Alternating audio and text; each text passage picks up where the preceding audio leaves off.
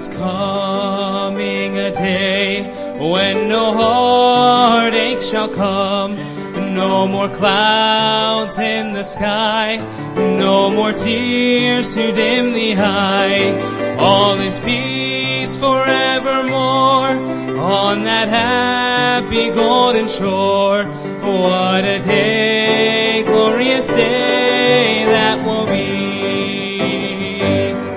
What a day that will be when my Jesus I shall see, and I look upon His face, the one who saved me by His grace.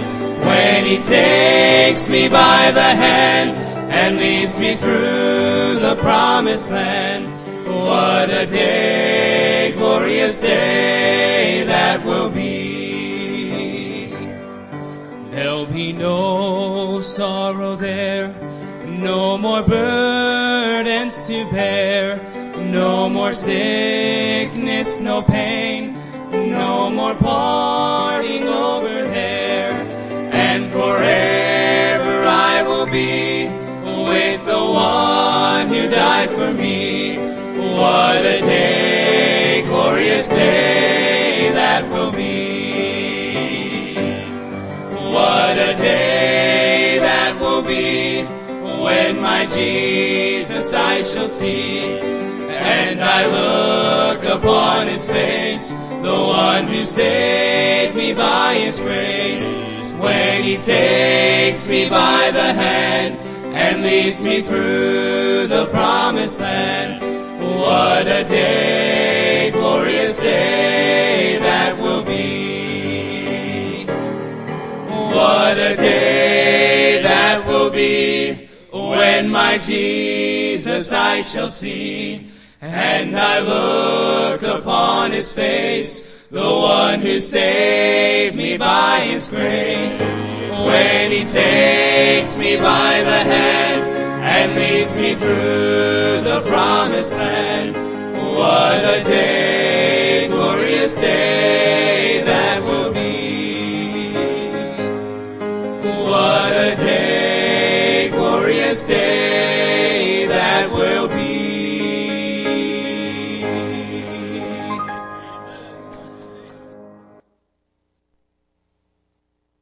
All right, let's go ahead and take our Bibles, turn over to the book of Psalms, Psalm chapter 16. Psalms chapter 16. Psalms chapter 16.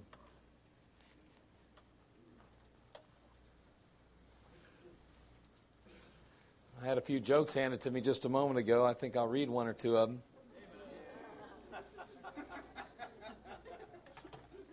What do you call humming? Why do hummingbirds hum? Because they can never remember the words. Yeah. It says, what do you call a clam that blends in with its surroundings?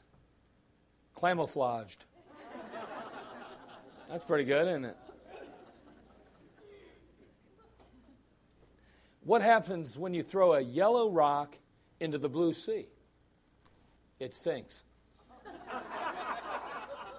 That's just a couple of them. I can't read them all. There's a bunch of them. I'm glad I was given those because now I have some fodder for the singles and maybe even for VBS. Who knows? We'll see. All right, again, chapter 16, the book of Psalms. Psalms chapter 16. Let's go ahead and read that chapter. I'll read it aloud. You read it silently with me if you would. It's not nearly as long as it may sound. Chapters seem like they'd be long, but this is only 11 verses, not too long at all. Preserve me, O God, for in Thee do I put my trust. O my soul, Thou hast said unto the Lord, Thou art my Lord, my goodness extendeth not to Thee, but to the saints that are in the earth, and to the excellent, in whom is all my delight. Their sorrows shall be multiplied that hasten after another God. Their drink offerings of blood will I not offer, nor take up their names into my lips. The Lord is the portion of mine inheritance and of my cup. Thou maintainest my lot. The lines are fallen unto me in pleasant places. Yea, I have a goodly heritage. I will bless the Lord, who hath given me counsel. My reins also instruct me in the night seasons. I've set the Lord always before me, because He is at my right hand. I shall not be moved. Therefore my heart is glad, and my glory rejoiceth. My flesh also shall rest in hope. For thou wilt not leave my soul in hell, neither wilt thou suffer thine Holy One to see corruption. Thou wilt shew me the path of life. In thy presence is fullness of joy. At thy right hand there are pleasures forevermore. Now, David's life is probably, you've heard if you've studied at all the Word of God, was in danger on a continual, constant basis. He was in the midst of a storm for years as he fled from King Saul. King Saul, of course, being the king at the time, jealous of David, who would ultimately rule and reign on the throne. He was threatened by him, and as a result, chased him down, sought to kill him, and ultimately put away any chance of him succeeding him. However, there were a few times when the danger wasn't quite as bad, when it wasn't as notable. And those couple of times, for sure, were when David deliberately chose not to hurt or to harm King Saul. When he literally could have taken his life, but instead chose not to take his life. And then King Saul called off the hunt, if you will. He ceased pursuing David for a period of time. And David experienced some peace for just a short period of time. Although David still was considered an outlaw, he still was cut off from his family and his inheritance in the land. He still was unable to worship and involve himself in the religious life of the nation. But at least he was not being pursued or in direct danger as he had been before. There were a couple of times that this took place that David had this opportunity, this reprieve, this R&R, if you will, from the dangers of literally dying at any moment. And it is in that setting that Psalm chapter 16 is written, or believed to have been written. In one of those times when he was not necessarily being viciously pursued by Saul, where he was finding some sense of reprieve or rest. Now, as we look at Psalm chapter 16, we can't possibly look at this particular chapter without recognizing that it has something to do with the Messiah himself, or with the Lord Jesus Christ. I mean, as you consider the passage there, it says, "Thou wilt not leave my soul in hell, neither wilt thou suffer thine Holy One to see corruption." Well, this is a prophetical verse as well. It points to Jesus Christ. It prophetically deals with the resurrection of Jesus Christ.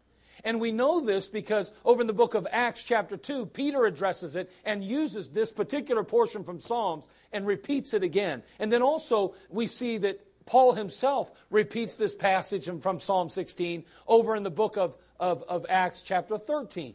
So it points us, we go all the way back to David, chapter 16 of Psalm, and we see it being again spoken of and restated in chapter 2 and chapter 13 of Acts, again pointing and reflecting and dealing with the resurrection of Jesus Christ. So Psalms chapter 16 is a prophetic chapter.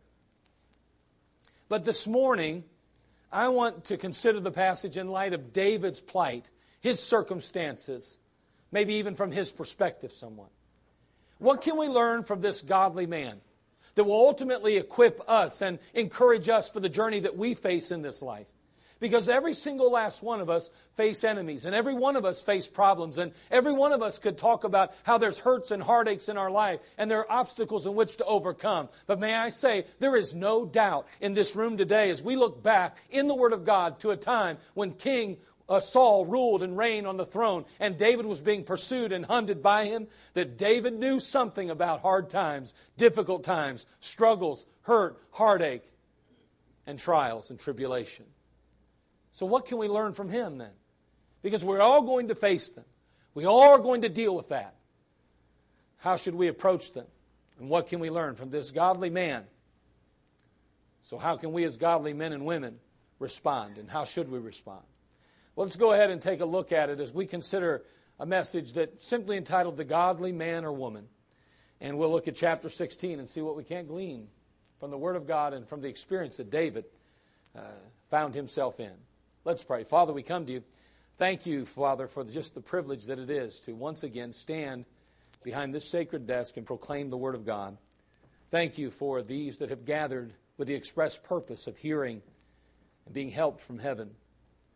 God, we live in a world that, Father, is quick to tell us that we are headed the wrong direction and that we're wasting our time worshiping You. But Father, help us to not be discouraged, but instead to, Father, be ever more certain, grounded, convinced that, Father, You are the way, the truth, and the life. That You not only exist, but that, Father, You extend a hand of blessing to each and every one of us that will continue to obey and follow You. Bless us now in these short moments that we have together. Holy Spirit of God, speak, work, and move in each life. Lord, we'll give You the glory for what will be accomplished. In Christ's name, amen. So we note the godly man or woman today. And from the passage, we note the godly man or woman's practice. Look in chapter 16 again, beginning in verses 1 and 2. We're going to see that David, again, as our example here, is living in the Lord's presence. And that's exactly what you and I, as a man or woman of God, needs to do. In the world in which we live, we must live in the Lord's presence. In verse 1 and 2 of our passage again, he says, "Preserve me, O God, for in Thee do I put my trust. O my soul, Thou hast said unto my Lord, unto the Lord, Thou art my Lord. My goodness extendeth not to Thee." He said, "Thou art my Lord." It's interesting in the particular passage that we're looking at, in those two short little verses, he uses 3 words. There's 3 words that he uses to name God, if you will. First of all, he uses God, the word God itself. Then that word God is really derived from a word called El in the Hebrew. El is an abbreviation for the name Elohim, which is God the Creator. It recognizes God as the omnipotent, the all-powerful one. El stands for God in all His strength and in all His might. And David here uses that term, God, to point to Him. Notice he also uses the word Lord, capital L, capital O, capital R, capital D. That is the word that is expressed or speaks of Jehovah. And that is Jehovah, the God of covenant. The fact is that God lowered Himself. That God took a step down, if you will, in order to enter into a saving contract with you and I. The fact is that He owed us nothing. But God, who is holy and perfect and righteous, stepped down, if you will, onto earth already, we know, and lived a sinless, perfect life to die on Calvary to provide us a payment for sin. But the fact is that even that He extends salvation to us at all is only made possible because He was willing to step down. You don't deserve it, and neither do I. But thank God He is the Lord of covenant, the God of covenant. But not only that, but David also uses not only the word God to describe Him, capital L-O-R-D to describe Him, but also he uses the word Lord again, but this time capital L, small o-R-D. That word is Adonai. That word expresses the word Adonai, which means Lord or my Lord. We might render that meaning sovereign Lord, that He's my King.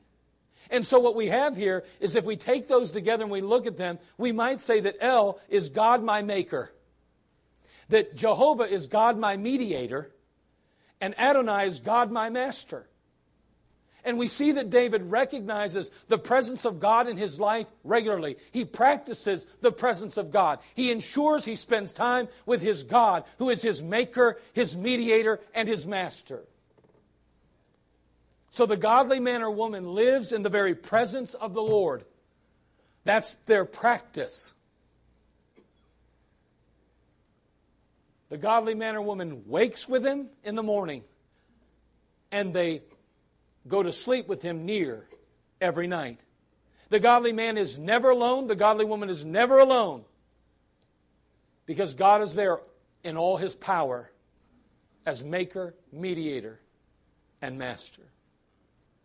So we see the godly man or woman, according to the passage, and David again, recognizing this aspect of God's presence, living in the presence of God. But not only that, but we notice that David was living for the Lord's people. He's living for the Lord's people. In verse 3, we simply read, "But to the saints that are in the earth, and to the excellent in whom is all my delight." So thou art my Lord, my goodness extendeth not to thee, but to the saints that are in the earth, and to the excellent in whom is all my delight. David was living in the Lord's presence, but he was also living for the Lord's people. He sought to be a blessing to each and every person he possibly could be within the house of Israel. He wanted to meet their needs. He delighted in them, the Bible says. Let me ask you something. Are the people of God your delight today? I mean, are they your delight? One of the first marks of a born-again believer, one of the first marks of coming to Jesus Christ is that there is an element of loving the brethren. Over in the book of 1 John 3:14, the Bible says, we know that we have passed from death unto life because we love the brethren. Yes. How are you doing with that? See, the godly man or the godly woman is living in the presence of the Lord, living in the presence of God. But also, they're living for the Lord's people. They love God's people. That's what they practice. And you know, love without practice isn't worth a whole lot, is it?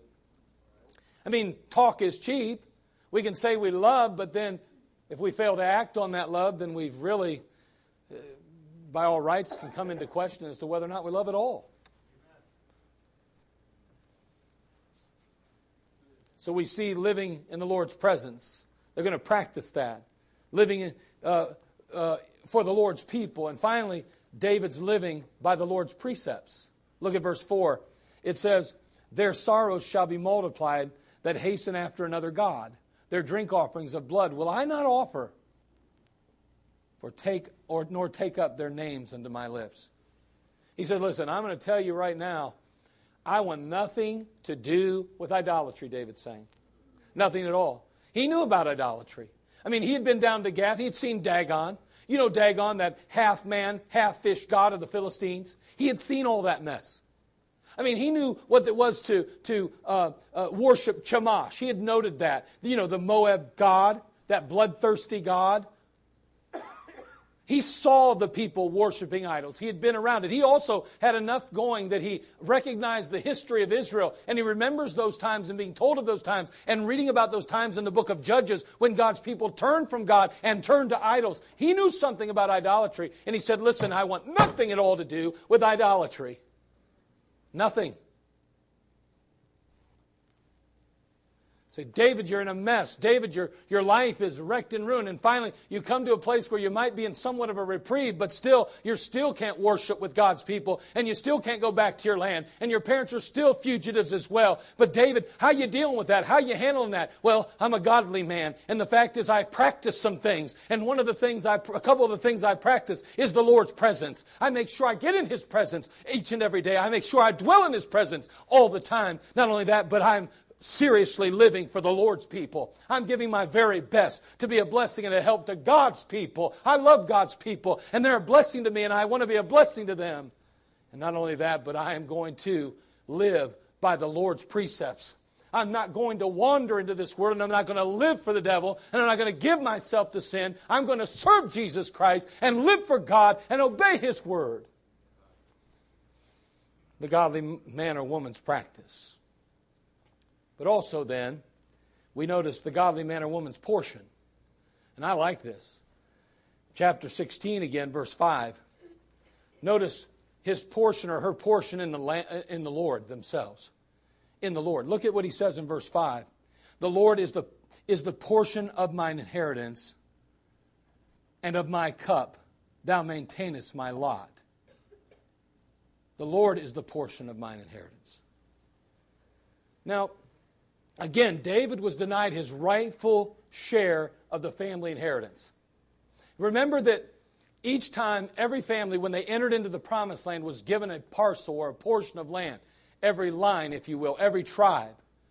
Well, in this particular case, you know, David's inheritance, just like everyone else's, would have been passed down from generation to generation to generation. His share was some farms and fields in the particular place of Bethlehem. That's where his family dwelt. That's where their portion, his portion was. But unfortunately, he was denied that opportunity. He could not work the land. He could not dwell there with his family. He was on the run, being chased by a maniacal king. Even his own parents, as we mentioned, were fugitives in Moab. But still, David wasn't shaken in the least. You see, I can't imagine dealing with the fact that I'm being hunted down, that my family's not safe, that my parents could be killed at any time. I can't believe that they were run out of their home, their city, their land. It was rightfully theirs. They had no right, Saul had no right to do that. You're correct. And yet David did not get bitter. David was not angry at God. Instead, David said, never mind. I have a better inheritance. I have the Lord. And may I say to you today that whether you are stripped of lands, whether you're stripped of finances, whether you're stripped of family, whether you're stripped of friends, I want you to know that as a believer, you have a portion in the Lord. And He is enough. And sadly, we don't believe that today. We allow the world to lay on our shoulders, and we think somehow I have to have a house, and I have to have cars, and I have to have land, and I have to have money, and I have to have this, and I have to have that, or I can't possibly be content, I can't possibly be happy. Wait, let us look back at David's life for a moment, please. Let us remember that he is on the run. Let us remember he doesn't have a place to lay his head. Let's remember that he's lying in forests and in caves trying to dodge the enemy. But may I say, David never gave up on God. Instead, he said, the Lord is enough. He is my portion. Who's your portion, or what's your portion today? If you lose your job today, will you fall apart? Will you give up on God? You lose a spouse, will you just tell God, I hate you? You took the thing I loved the most? There's the real problem, isn't it? What we really love comes to the surface, unfortunately, in the midst of these circumstances. God help us to continue to love Him, to understand that He is enough. There's a wonderful story about King George VI of England. He was a born-again believer who, before he ascended to the throne, he visited a small Brethren assembly in London, and he enjoyed weekly Bible readings. After he became king, unfortunately, he discontinued this practice, but he still remained a devout believer in the Lord Jesus. He still practiced in his own. He just found himself unable to go public with things because of his position and in that day and time.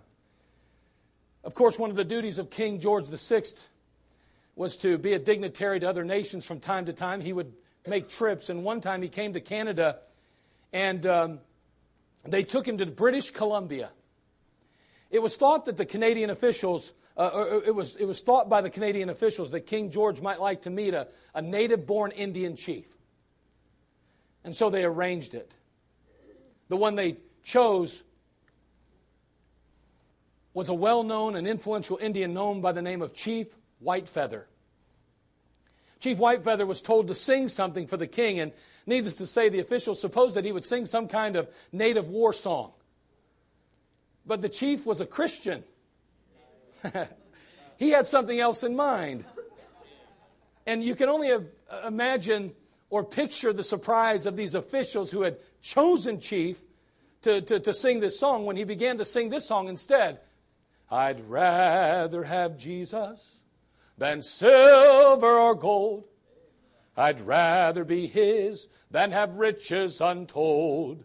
I'd rather have Jesus than houses or land. I'd rather be led by His nail-pierced hand than to be the king of a vast domain or be held in sin's dread sway.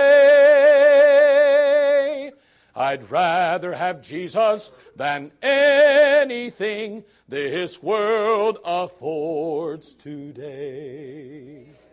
Man, the officials were stunned, and they just kind of sat back and watched and to see what King George VI was going to do. I mean, come on, rather than to be a king of a vast domain, it kind of seems like a hit below the belt. But they didn't have long to wait. The king went right over to Chief Whitefeather. He took him by the hand and he said, I'd rather have Jesus too. Isn't that good? I'd rather have Jesus too. And you know, that's exactly what David's saying. The Lord is my portion. And may I say, you have a portion today. You have a portion. And the Lord is that portion. And may I say that He is more than enough. But not only that, we see His portion not only in the Lord, but we see His portion in the land in verse 6. Chapter 16, the lines are fallen unto me in pleasant places. Yea, I have a goodly heritage. Think about what he's saying there.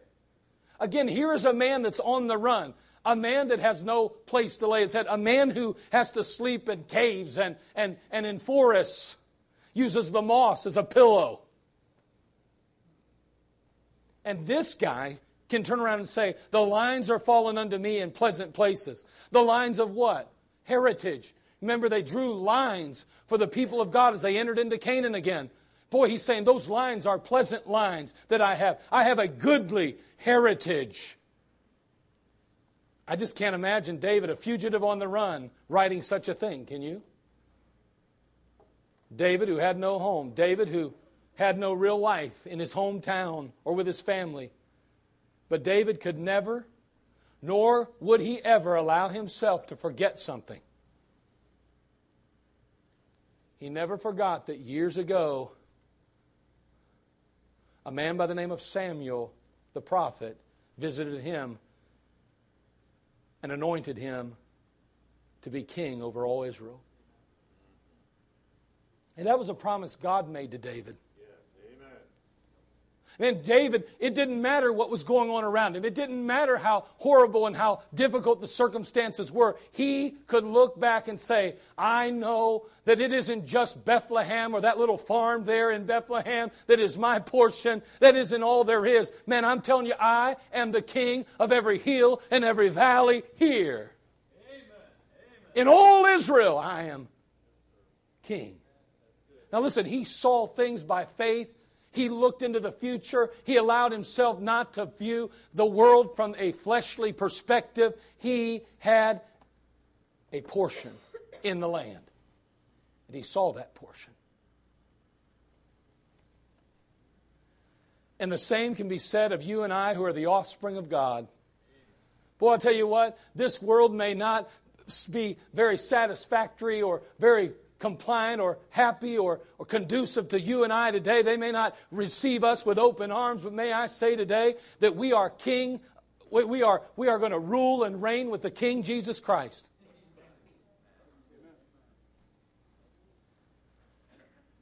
2 Timothy 2:12, the Bible says, if we suffer, we shall also reign with Him.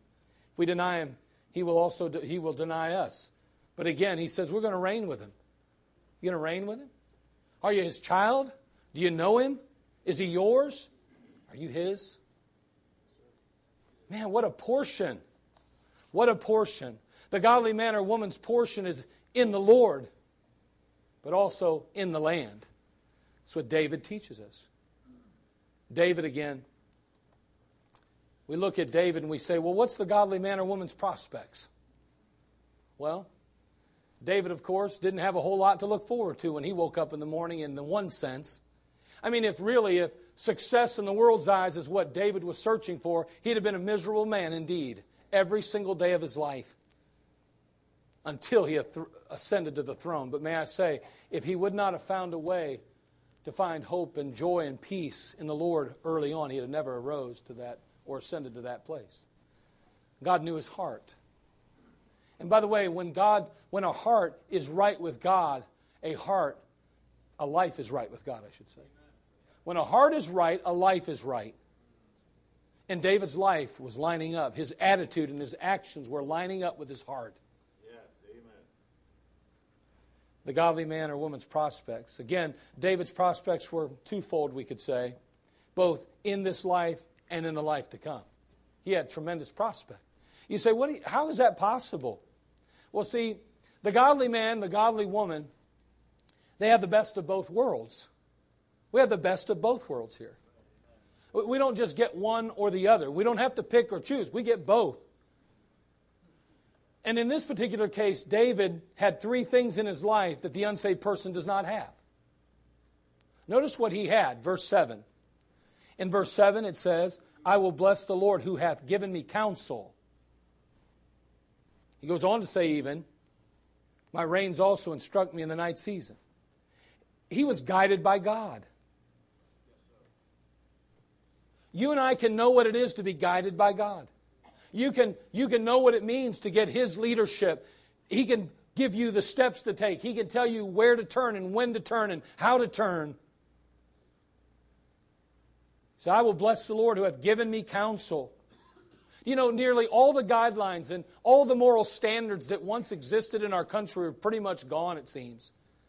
I mean, let's just be honest. It's just a totally upside down world. If you were born 50 to 75 years ago, you look at the culture and the society today and you think, there's so little about what's going on today that is like it used to be.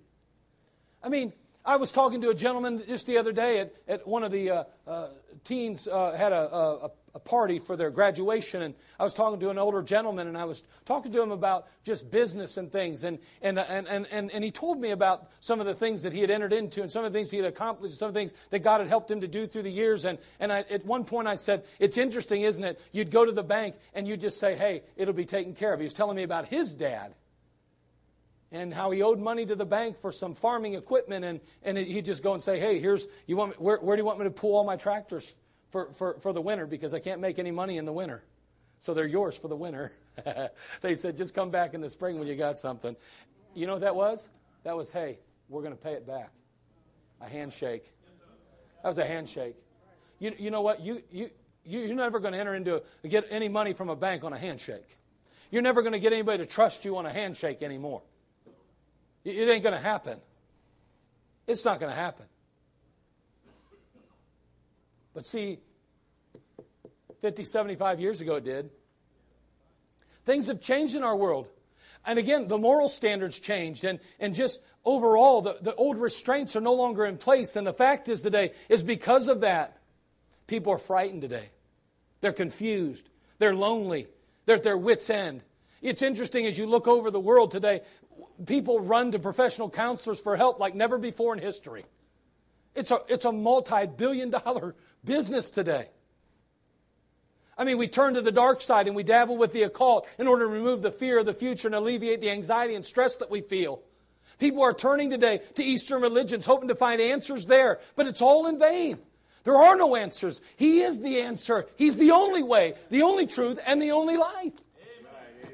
See, we have the Lord Jesus Christ, and we know what it is to be guided by God. And if you as a believer don't know what that means, you've not experienced that guidance that God can give you, then that's because you have chosen not to allow Him to guide. But the reality is He is a guide to you and a guide to me. We have that privilege in this life. And David knew what it was to be guided by God. How could you handle all that mess, David? How could you deal with that? How could you put up with that? Well, because I had a prospect in this life. I had some hope in this life because I'm guided by God. Amen. Not only that, but he was guarded by God. And we can know that we're guarded by God. Verse 8, he says, I have set the Lord always before me because He is at my right hand. I shall not be moved. That's pretty good, isn't it? Guarded by God. And someone says, well, bad things happen to good people. They do. But I'm going to tell you, He's still at your right hand. You can't even imagine what it would be like without Him. Amen. You think it's bad with Him. I can't even imagine what it would be like without Him. You know, we always like to look at things from the negative side. How's come God let me stub my toe last night? Well, He could have broke your toe. And how's come He let me break my toe? Well, be glad it's only a toe. It could have been an ankle. You get where I'm going with this? I mean, it could always be worse in a sense, but we never look at the idea that God spared me from maybe something even worse. Yes, sir. Amen. Hey, we are guided by God. We're guarded by God. That's what David's saying. Not only that, in verse 9, he says, I'm gladdened by God. I'm made glad by Him. Look at verse 9. Therefore, my heart is glad, and my glory rejoiceth. My flesh also shall rest in hope. Man, the godly man or woman can know that their life, that in this life they can be glad in the Lord. Experience joy and gladness. Come what may, we can lift our voice up in song. We can rejoice in the Lord Jesus Christ in this life. Some of the most joy-filled people I've ever met in my life could not sit in the chair that you're sitting in today because of their health. They were in so much pain, they couldn't even function normally. And yet they have great faith, joy, and peace in God. How's that possible? Is it their perspective that's skewed? Are they the ones that are broken? Or are we? Are they just simply out of their mind? Or are we in the flesh and not operating in the Spirit? Guided, guarded, gladdened. David said, man, I have good reason to rejoice. I have a good reason to sing the praises of my God. I have tremendous prospect in this life. And they say, David, but your homeland, you're not even home. David, your parents are in Moab trying to avoid being killed. And David, you have now, at some point gathered all your family together and you literally have to defend them from the enemy on a constant, continual basis. You have nowhere to lay your head. You have no hope for the future. You don't know if you'll even be alive tomorrow. David says, oh, no, I am guided, I am guarded, and I am gladdened by the Lord, and I have great prospect. Wow. These are the things that God gives us for this life. Even if there was no life to come, even if there's no eternity to come, even if there's no heaven to look forward to, it'd be worth being a believer just to have the peace, the rest, and the joy that God gives here to His people. But not only did he have prospect in this life, but he had prospect in the life to come. Because we see there in verse 10 and 11 as we draw close to the end of the chapter, for thou wilt not leave my soul in hell, neither wilt thou suffer thine Holy One to see corruption. He says, man, I'll tell you what, there's a truth of the resurrection that I have to admit, I have to truly agree with. He says, thou wilt not leave my soul in hell. He says, I know that there's a resurrection to come. David could see that in the future. God gave him the spiritual awareness that there's more to life than just now, that there was a resurrection to come, and ultimately that there would be a rapture to come, even in verse 11, when he says, thou wilt shew me the path of life, in thy presence is fullness of joy. At thy right hand there are pleasures forevermore. Boy, David had this prospect of the life to come. He would rule and reign with Christ, but he would not be left here forever, that he would go in a grave, yes, but he'd come out alive, like Jesus Christ would ultimately 2,000 years ago. Yes, amen. What's the ultimate prospect of the godly man or woman? Where does it all end? I mean, what is it really all about? Well, where's the Lord Jesus right now? He's at God's right hand. I mean, where are we going to be? At God's right hand. So where's fullness of joy really? Where are those pleasures forevermore? At God's right hand. And David says, thou wilt show me the path of life, in thy presence is fullness of joy. At thy right hand there are pleasures forevermore. You know, we don't know exactly what heaven's going to be like. We're just given little pieces and parts. But it's very hard and very difficult. There's no real concrete scriptures that really explain what the schedule will be like, so to speak. But we do know He'll be there. And that is enough.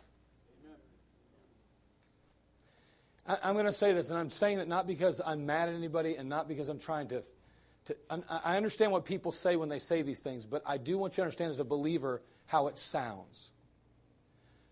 When our loved ones pass away, if we're not careful, we say things, when we pass away, we say, when I pass away, I can't wait to see.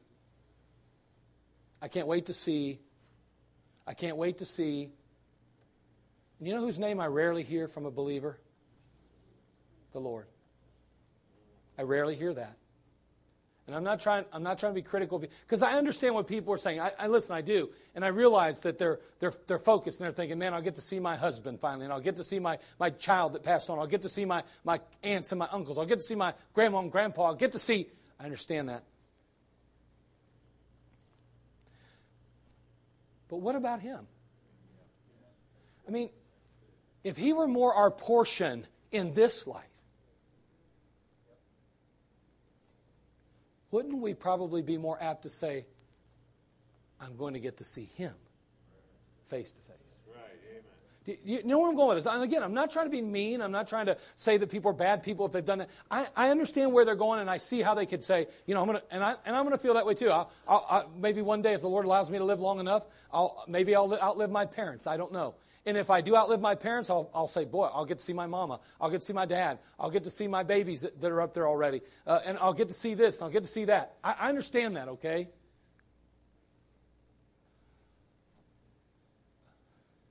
But you know what got David through the hard times? It was the Lord. The Lord did that for him. He recognized that it wasn't Dad's counsel. It wasn't Mom's nurturing, although they were appreciated and loved. It was God's portion. It was His guidance that made the difference.